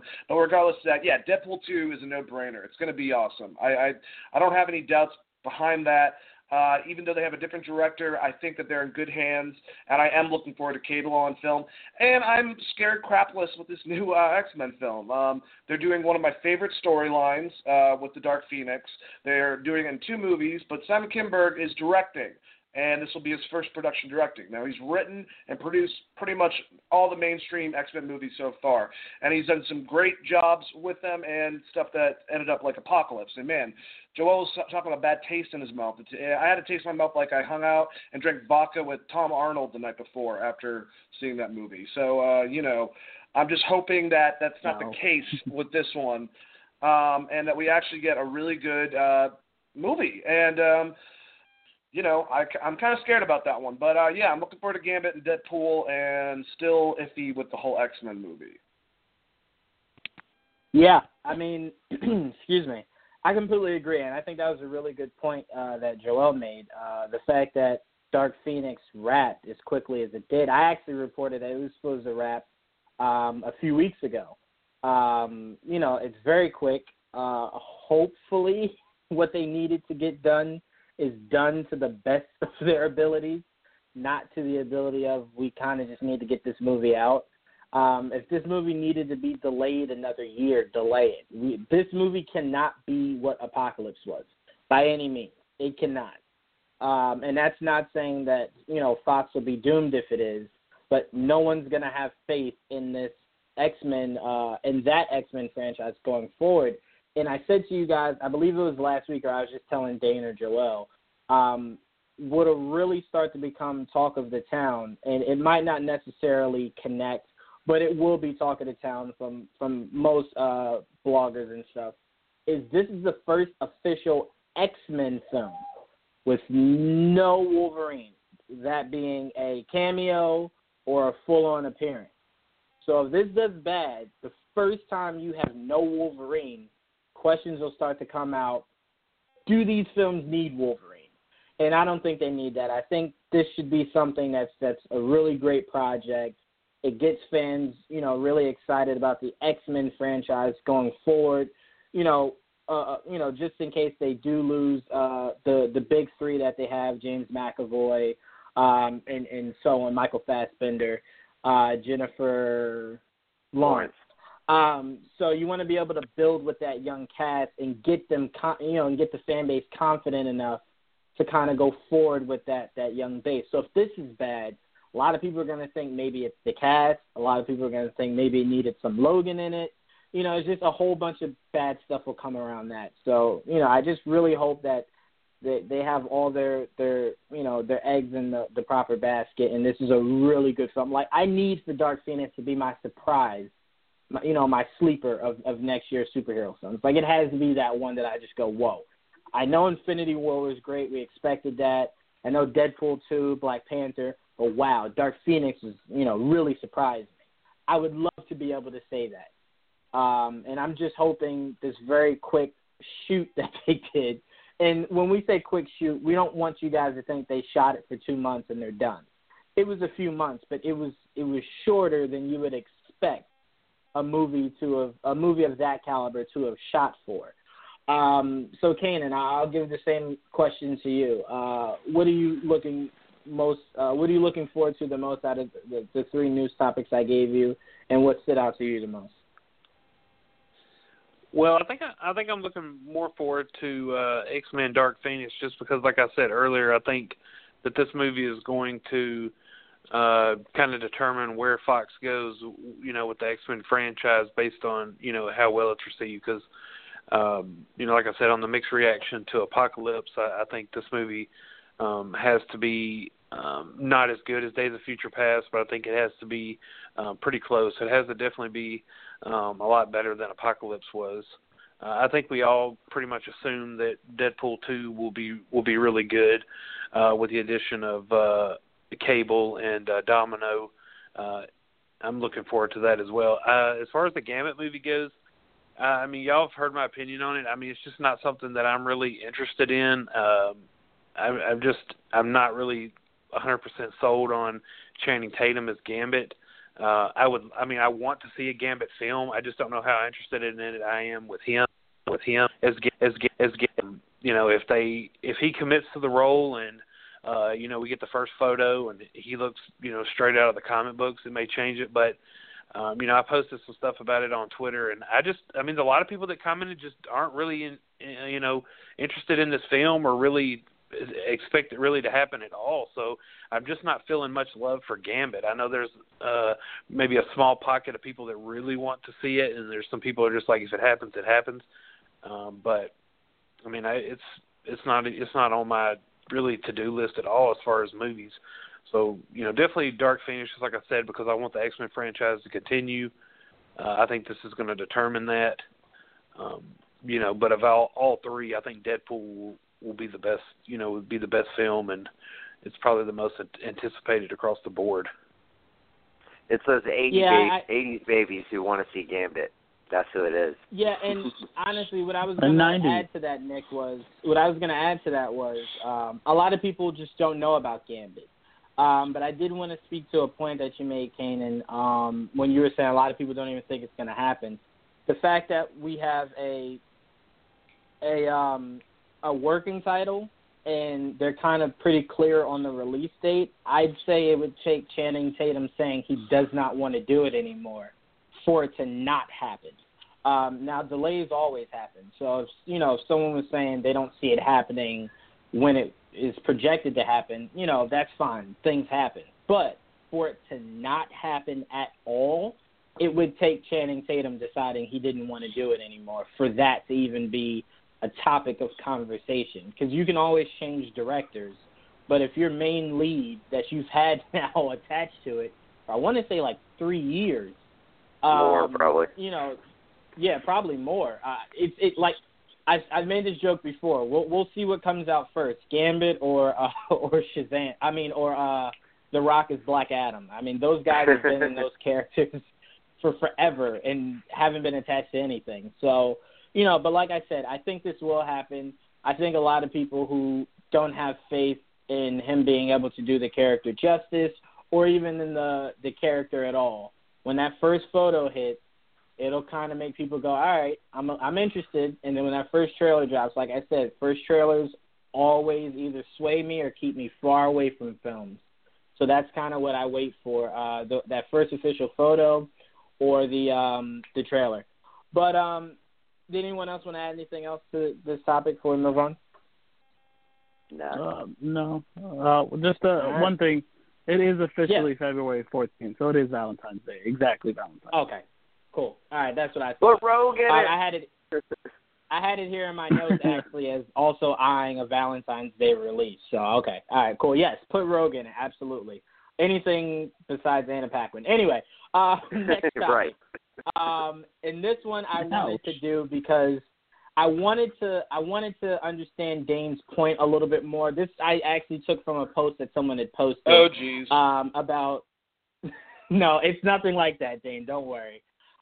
Someone had made a post about what was the better trilogy: Iron Man's, The Dark Knight, Logan, or Captain America. Now, a lot of people wrote out the Logan trilogy very quickly, and to that I wanted to say the Wolverine was not a horrible movie. Especially the extended cut good. on. It wasn't good, but it was not anything. It was nowhere near X-Men Origins. Correct. Nowhere. Neutered. And the director's cut or the extended version on the DVD made that movie a lot better than the theatrical, in my opinion. This is just my opinion, not fact or anything, just my opinion. So I thought, that, and then following it up with Logan, kind of puts that still in the conversation. And the reason why I say I felt as though I put that in conversation, the Iron Man trilogy, I personally only deem one of those three to be, worth mentioning, and that's the first one. The second one I thought kind of lacked in a lot of different areas, and the third one was good for what it was trying to be, but could have been so much more. And it could have done so many different other things with a bunch of different other characters. The Dark Knight trilogy, I'm not huge on the first one. The second one we already know is the best out of all three, and the third one I thought was good for what it was trying to do. The reason why I'm never high on that third one is because Nolan even said he didn't want to make it. They kind of told him he had to do it. So, he put together the best he could, or the best he wanted to do, however you want to take it. And the Captain America one, you guys know I was never a fan of the first one. Winter Soldier, I think, was the strongest because it was an actual Captain America story. We know Civil War was like Avengers 2.5. So, Dane, I want to start with you. Who had the better trilogy and why? All right. Controversy starts. I'm just going to start off and say that Iron Man and Logan, bye-bye. Both of you guys do not deserve to play in this playground. Thanks for having great single movies, but give me a fucking break. Let's go into what I think is, honestly, if we're going by a superhero story from start to finish, 3 movies connecting, I would say the Dark Knight trilogy, personally to me. I love the Captain America films. Do not get me wrong. I love the first Captain America film. I think it's great. I really love the storyline for that. But if I were to say, between The Dark Knight being the strongest movie for the Dark Knight trilogy and Winter Soldier being the strongest movie, arguably, for the Captain America trilogy, I would still have to go with The Dark Knight. Yeah, there's a lot of problems I had with Christian Bale specifically playing Batman and their choices for the second and third one. But I loved him in the first one, and he didn't ham it up that bad until the second one. And I just thought the 3 villains they chose were really good. I thought they were good stories by themselves. And The Dark Knight by itself is one of the only movies that you could say is, in discussion for being nominated for an Oscar out of, any of these movies listed. Besides Logan. But Logan, come on, the other 2 movies were hot garbage. The second one was a little bit better, but, I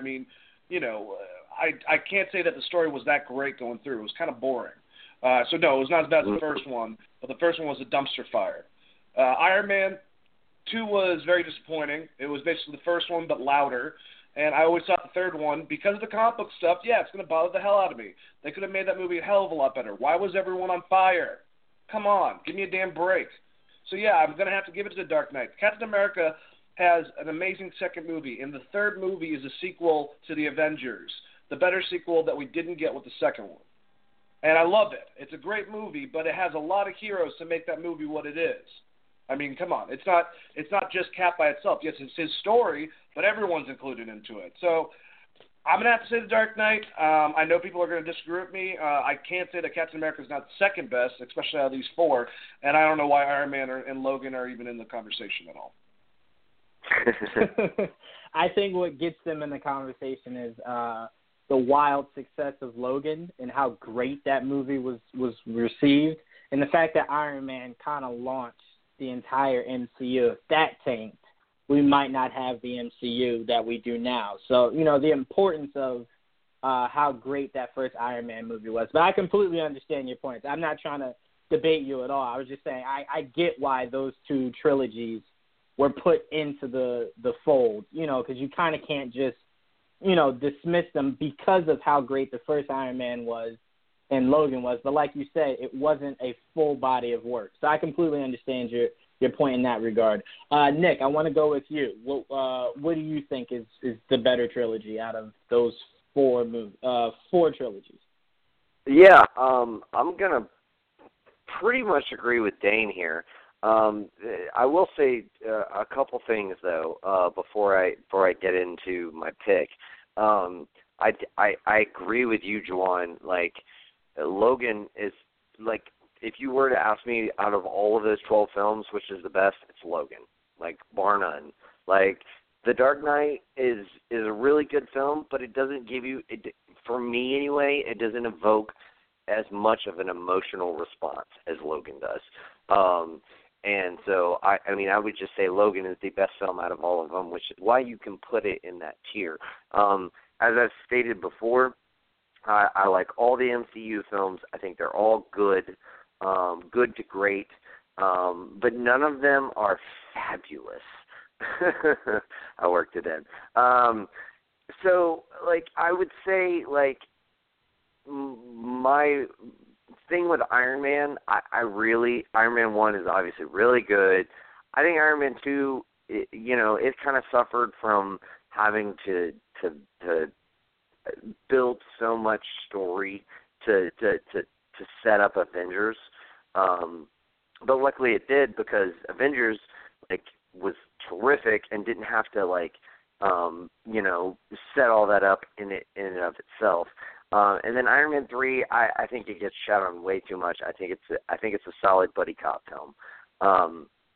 But like, the reason The Dark Knight is the best to me boils down to pretty much this: The Dark Knight is, and again, I agree with Dane. It's really between The Dark Knight and the Captain America trilogy, because at least you have two great films in those trilogies, and then you got one solid film. I think The Dark Knight is a little bit better than The Winter Soldier. I think Batman Begins is a little bit better than Captain America Civil War. And I think The Dark Knight Rises is a little bit better than the first Captain America movie. That's just how I see it. Like, I just think the Dark Knight trilogy is such a great trilogy. And I actually really enjoy The Dark Knight Rises. I think it's a really, really good movie. And I think a lot of people kind of brush it under the rug. And I will say this, as far as, like, Christian Bale's performance, like, no one questions him as Bruce Wayne. Like, he does a great job when he's portraying Bruce Wayne. It's the Batman and the like that whole voice thing. And my buddy Eric Shipton said, you need to go one of two routes. You need to either, one, just talk in a semi-plain voice and just, like, just negate the fact that it gives him away, and just live in that world where it doesn't matter, or use the voice modulator, which they ended up doing in the new Batman movies. And he said this even before the new Batman movies happened. So I do agree with that. They should have gone either one of two ways. Just give it up and just do the voice like they did with Michael Keaton. And maybe disguise it a little bit, but not go so over the top, or do the voice modulator. The voice modulator would have been perfect, especially because they made so much reference to him and Alfred or Lucius, like trying to improve the bat suit and everything. It just would have made sense they had a voice modulator to protect that aspect of his personality. But, like, that's such a nitpicky thing. I mean, the films themselves are terrific, all of them. And like I said, I just think in the Dark Knight trilogy, 2, 1, and 3 are just a little bit better than the Captain America trilogy of 2, 3, and 1. That's just my opinion. Yeah, no, like I said, I completely get, and the reason why I wanted to bring this conversation up wasn't to necessarily disagree with anyone who thought the Dark Knight trilogy was the better trilogy out of them all. I just kind of, it kind of bothers me a little bit because a lot of people were very quickly dismissing the importance of Iron Man and Logan. So I just thought I'd bring it to the table and see if their impact kind of still gave them a seat at the table.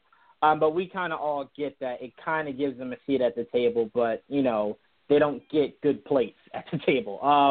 But, right. Joel. They got to sit at the kids' table. Right. They got to sit at the kids' table, right. Joel, what are your thoughts? I agree with them. It's true. Like, I'm a big fan of Iron Man. Iron Man 1 especially is my favorite of the three. I was a bigger fan of Iron Man 2 than most people. Iron Man 3 was probably the weakest. I still enjoyed it for what it was, but I was still disappointed in what it gave me. When it comes to Wolverine, X-Men Origins Wolverine is terrible. The Wolverine was okay, and then you got Logan, which is probably the best movie of all the movies that we're going to be talking about of the four trilogies, arguably between that and The Dark Knight, obviously. But obviously Logan was amazing. But just because Iron Man 1 was that good and Logan was that good does not mean the trilogy is good. So it's kind of hard for me to say they have the best trilogy just because those movies were amazing. Because those are just single films, Then it comes down to Cap and Batman, just like the two of y'all. So for me, it really just, it's hard because I liked Captain America, the First Avenger. I liked Winter Soldier very much, and I loved Civil War a lot. But to me, I think, like Dane mentioned, it didn't feel like a Captain America movie. It felt like an Avengers movie. I think Joanne even mentioned it was like 2.5 Avengers. It didn't feel like Captain America Civil War. Just no one even says Captain America Civil War. So everyone says Civil War, honestly. It's just that's how it is. And because of that mainly, because I think Civil War is one of my favorite, and Winter Soldier is two of my favorite Marvel movies in general, I still can't put it over the Dark Knight trilogy, which still has a special place in my heart because I really enjoy Batman Begins. Like, that was one of my favorite movies, Batman Begins. And then you got the Dark Knight, which somehow was even better because I remember my cousin was talking so much shit that it was going to be terrible for some reason. He's a pessimist, and I'm surrounded by pessimists. And that's how he was going with it. And I'm like, it's going to be good. And it was not just good, it was amazing. The fact that they got nominated and all this stuff. So, yeah, Batman Begins, the Dark Knight. Dark Knight Rises is probably the weakest, obviously. But my problem with the Dark Knight Rises all stems from the fact that the problem with the Dark Knight Rises is the fact that it ended. And it's a story that's not really supposed to end. But in Nolan's universe, there was a beginning, a middle, and an end. And that's how it is. And that's how it worked out. And for me, it still worked out in his vision. And that was the Nolan bubble. And in his Nolan bubble, I thought it was a great trilogy for his trilogy. And I got to go with the Batman trilogy. The Dark Knight trilogy is just slightly above the Captain America trilogy. Yeah. I mean, no one can really disagree with that sentiment. And, I mean, again, to your point of Civil War, saying that, because a lot of people are going to come at us and say it was a Captain America story, the deep roots of it were about Captain America. But, I mean, that'd be the equivalent of saying, right, and Iron Man. But you get what I'm saying. The roots of it were Captain America. But it'd be the equivalent of trying to convince me BVS was a Superman story inside of BVS. I get it, the roots were Superman, but that was clearly a Batman movie featuring Superman. Right. Just like especially Civil War somehow. Right. somehow Civil War became an Iron Man / Avengers movie heavily featuring Captain America. So you can't distinctively tell me that BVS was a solo Superman story. Like, if you didn't see Man of Steel and you just jumped into BVS, you know it's completely about Superman. That's debatable. Same with Civil War. There's elements in there that you can kind of get someone trying to make that argument, but it's not strong enough, you know? So, like I said, I completely understand you guys' point. I just like to have these conversations, you know, for our listeners to hear it and go, oh, okay, so that's what they're saying about this or about that. But to wrap it up, Kanan, what are your thoughts on the best trilogy? Well, I think all three, you know, are decent, or all four. You know, I wouldn't say like Iron Man or Wolverine, you know, shouldn't be in there. But I mean, the best trilogy, without a doubt, is the Dark Knight trilogy, and I don't understand how anyone could,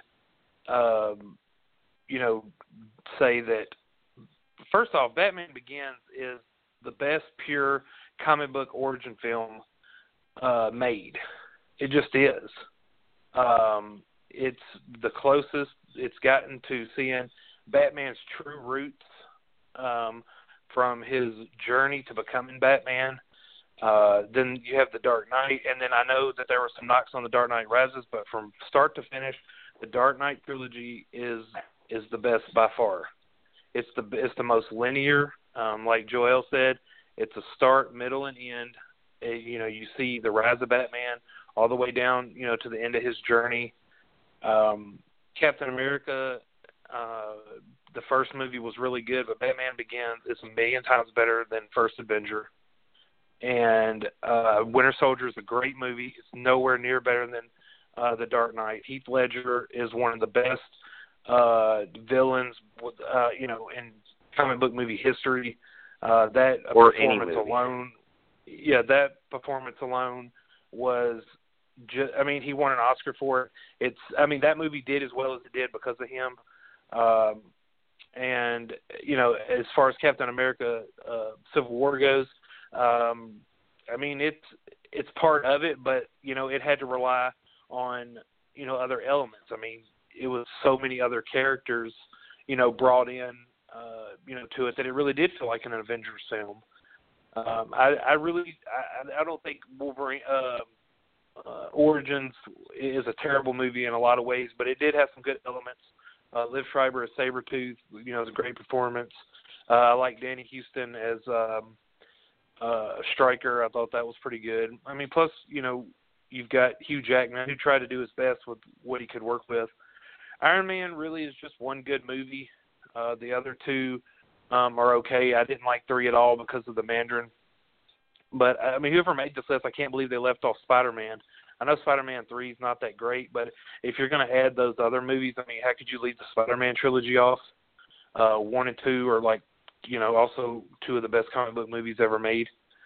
So it's surprising that they were left off. But, yeah, I mean, it's, you know, the Dark Knight trilogy, you know, by far. I mean, just by performances and storytelling.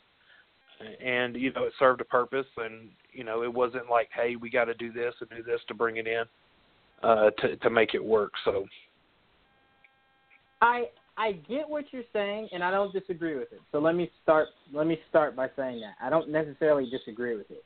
But you made a lot of debatable statements in your I'm going to call it hot take you just gave.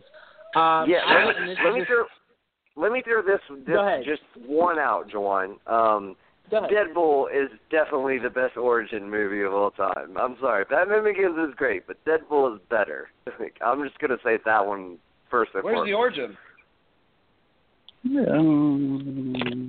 no origin. Where's the origin? I think Wonder Woman's box office number shows that Deadpool is nowhere even near the best. I mean, I can't even believe Jawan would debate that. Hold on, guys. Hold on. Let me reference that. Go ahead, Dan.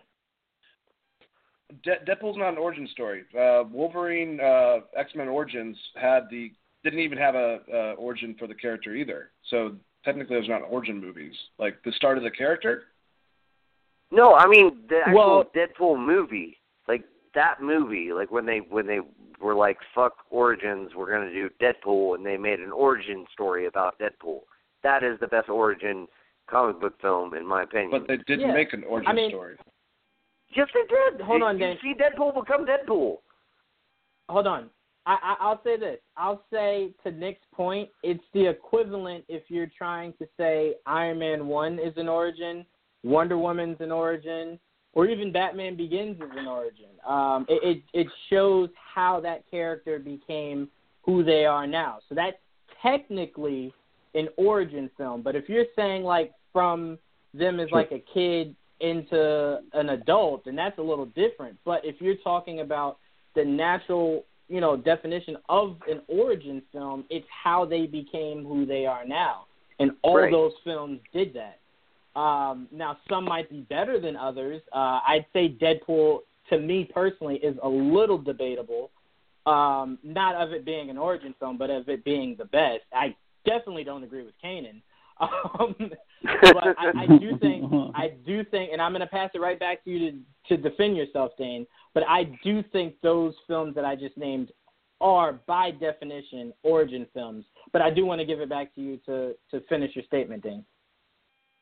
Well, to me, the character getting shown first in the movie, you can't pretend that Wolverine Origins didn't exist and he still was an assassin with superpowers back then. So, yes, the character getting turned into the one that we know from the comic books, but that wasn't really the start of the character in the movies, is what I'm saying. So, technically, I mean, it is an origin story, but it's not really an origin story. Like Iron Man, like Batman Begins, like Superman, the Richard Donner movie. Like, those are origin stories.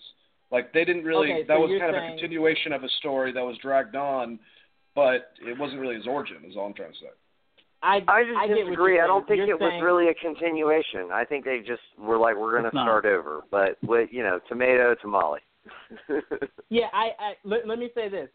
Before we start to wrap the show. I get what Dane's saying, because you can't kind of just forget that X-Men Origins happened. You want to. Hey, the studio did. That ever existed. The studio definitely did. For sure. What Dane's trying to say is the same guy who played Deadpool in X-Men Origins is the same guy who played Deadpool in Deadpool. So we can't pretend that didn't happen. And they even alluded to it in Deadpool, where he kind of brought up this whole, time when he was doing as an assassin, his whole time as an assassin and everything like that. So and I get that. When I say origin story, I just mean like where the character came from and how they became the person they are, and that's what we were saying, Jawan. Like that movie and that story is how he became Deadpool. So, like to me, that defines an origin story, in my opinion. Yeah, but also, I mean, they deleted X-Men Origins with Wolverine with that movie. Like, you can't forget because that whole fake Deadpool at the end of X-Men Origins Wolverine, like, what happened to that? That just disappeared. He cut his head off. Agreed. That is very true. Hey, man, it's the timelines. It's the timelines. Yeah, they don't give a shit about timelines. They don't give a shit. They don't.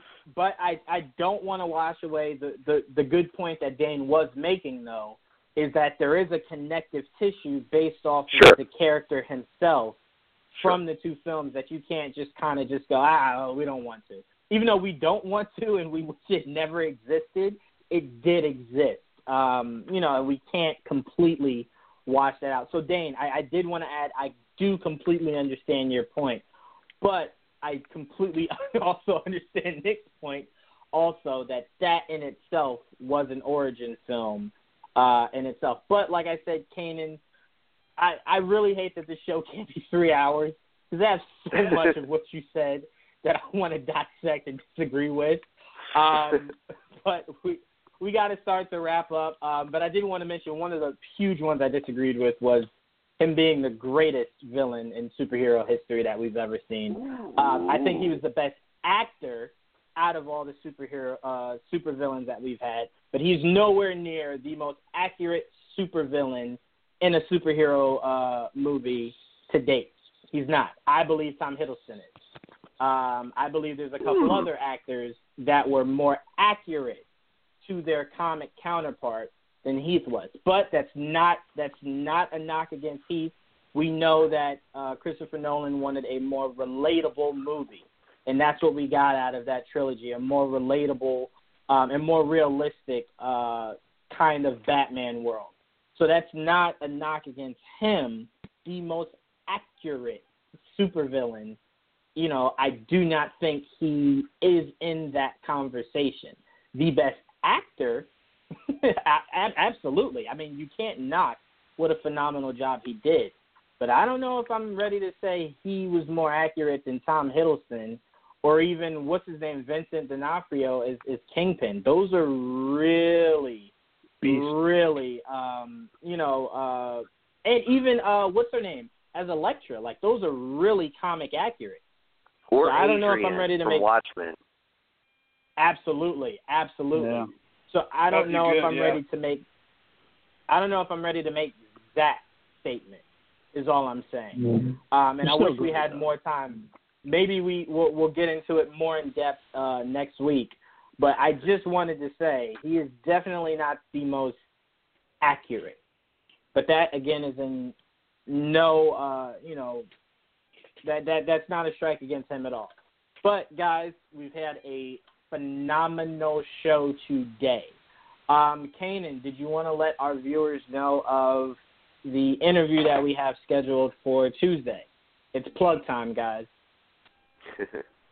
Yes, we have comic book artist for Marvel, IDW, and DC Comics, Jeffrey Virage. I think that's how you pronounce it, or Vergere.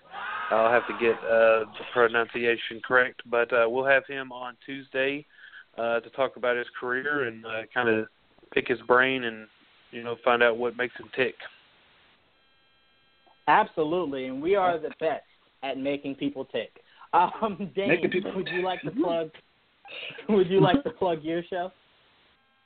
Yeah, starting with plugs. I hope I love all of my members of this, but I hope they all, wake up in a dream where they're, roasting a volcano. Just wanted to say that. But I do have a show every Wednesday called Wrestling Geeks Alliance. You guys check it out. It's a lot of fun. 7 until 9. We talk about wrestling. And we got our TV show, Geek TV, on Friday from 8 until 10, or 8 until sometime that we finish, whenever that is. Yes. But, definitely listen whenever to it. we wrap. And I agree with Kanan that Heath Ledger's Joker was the best out of any of them. And, done. All right. Well, we're definitely going to get into who's the best supervillain next week. That's definitely a topic. So make sure you tune in next week for that. But, Nick, Joel, I did not forget about you guys this week. Give your plug. Well, we got all right. We got Full Court Press coming back on Thursday, so be sure to tune into that, all you NBA fans out there. 2 more things. One, I also agree with Kanan, so that's at least 3-2. I'm just saying, dude, Heath Ledger's performance is terrific, and I know it's not the most comic accurate, but like that performance and that villain is just so good. So yeah, right. I gotta give it to him. But also, I did want to implore everybody, go see Blade Runner 2049. It's amazing. I saw it. It's terrific. Go see that movie. You need to go see that movie. Even if you haven't seen the original Blade Runner, go see it because it is cinematic gold, and it deserves to get money. And I want to see Dune. I want to see Denis Villeneuve do Dune. So go support that film. Yeah, well, Nick, Yes. Apparently people are more interested in that movie about Groundhog's Day that the lady keeps dying. But yeah, whatever. bunch of fucking idiots. Like, I'm sorry. I'm just gonna go down on them. I don't care. Like, if you choose that movie over Blade Runner, then you don't understand film. You don't appreciate it. Go see Blade Runner. Listen, audience, go see Blade Runner before Nick just starts going on a rampage. But like I said, I was not arguing who is the better supervillain, just who was the most accurate. So we're kind of arguing. Well, that's a whole different conversation. That's what I was saying. That's the only argument I have. He was phenomenal in the role, was not the most accurate supervillain. But guys, this has been another episode of Geek Vibes Live. Stay tuned. Make sure you check out all of our shows, also our YouTube shows. We're halfway to 1,000 on YouTube, so let's keep that piling up, guys. And we will see you next week, same time, same place. Wow. May the Geek Vibes Bye. be with you. I'm gonna say goodbye. Goodbye. Peace out, bitches.